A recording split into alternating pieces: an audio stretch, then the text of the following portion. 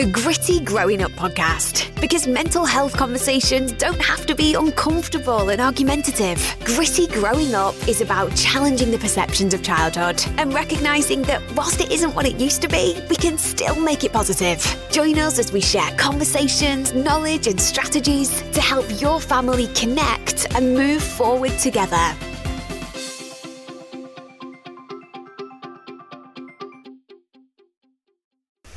And welcome back to Gritty Growing Up. Today's question: how grateful are you?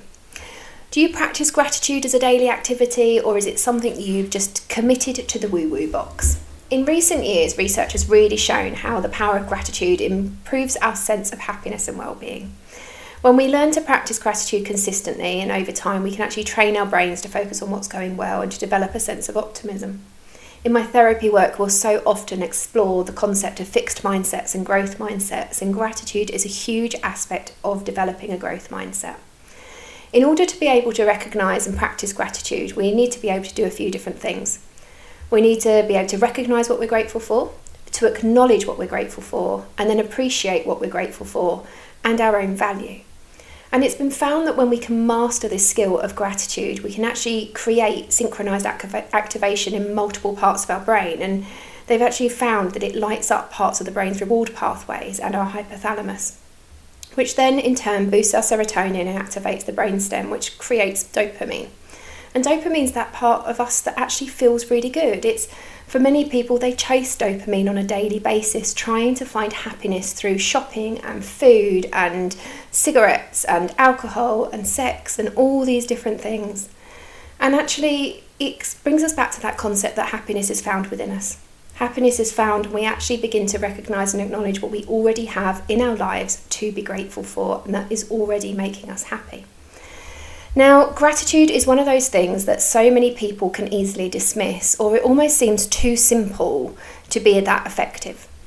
But when we actually learn to practice gratitude, it helps us to feel more positive emotions, to see the good in our day and our world, to relish our good experiences, improve our health, deal with adversity, build strong relationships and be in the moment.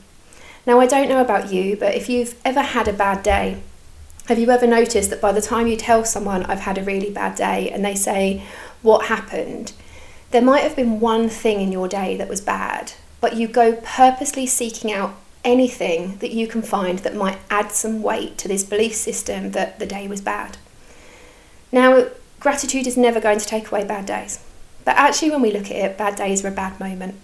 Bad days are just a moment in time that had a negative emotion attached to it, and that's where we've decided to focus our attention.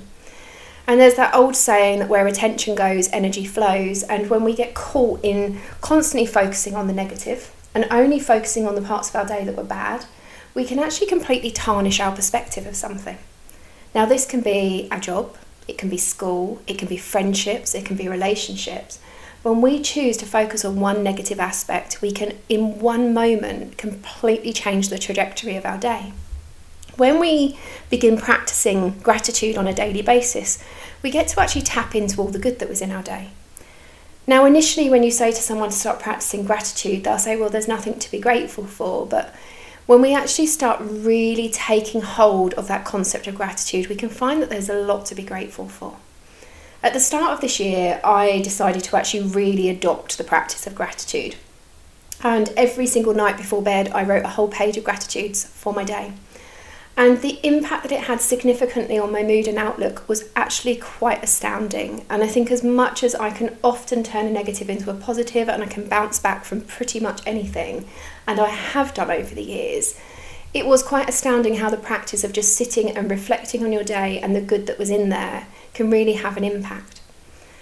When we don't practice gratitude, we can find ourselves trapped in unbalanced emotions, feeling that nothing goes right for us and having really unbalanced thinking. We get caught in that fixed mindset that prohibits us from living the life that we want. Now, a really interesting part of my work as a therapist is that many children who come to me with sleeping issues have developed a practice of talking about worries at bedtime.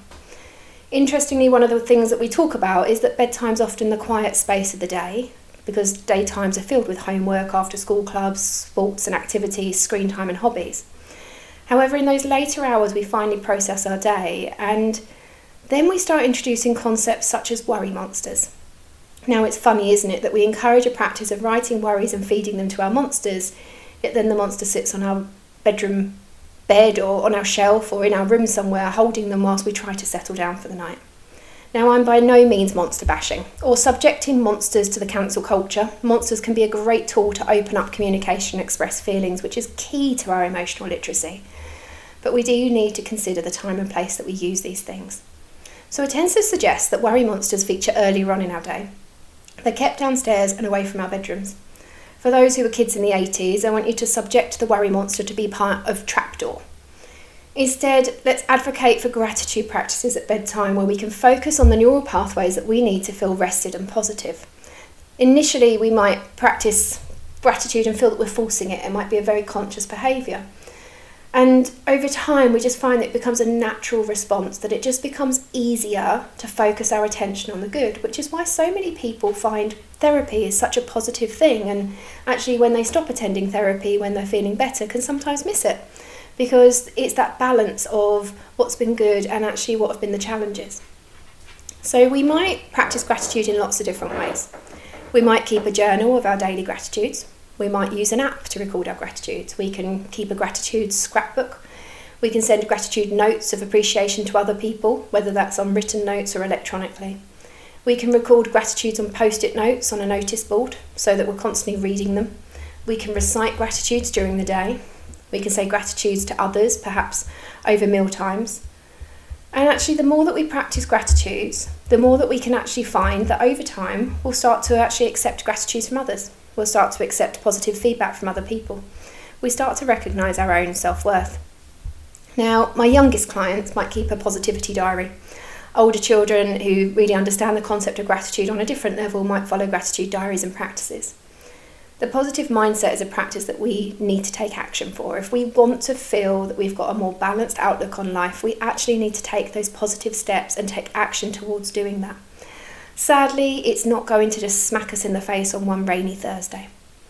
So if we want to really help young people in a time when mental health is on its knees, to develop that positive mindset, to develop that growth mindset, we can actually start modelling it to them. We can't be saying to children we want them to be more positive and then in the reverse of it be sitting there complaining about our day. So we can model to children what gratitude is like and actually create a ripple effect. The more we do it, the more it spreads. So if we want to develop a growth mindset, we need to pay really close attention to how we use our thoughts and words in front of children as well as away from them. Whether we're in the classroom, considering actually how often do we tell children how grateful we are for them or recognise their strengths, or are we more focused on all the things that go wrong in our classrooms? If we're a parent who's finding that actually their child is really struggling right now, teaching them the concept of gratitude can really help us as a parent and to help our children. We can literally create a tidal wave of positivity and optimism. Talking through worries is great, it's really important. However, for children who get stuck in their negative thoughts or only see the worst case scenarios, gratitude can be a really impactful strategy for training mindsets. So take away today just that moment of how could you express some more gratitude in your day?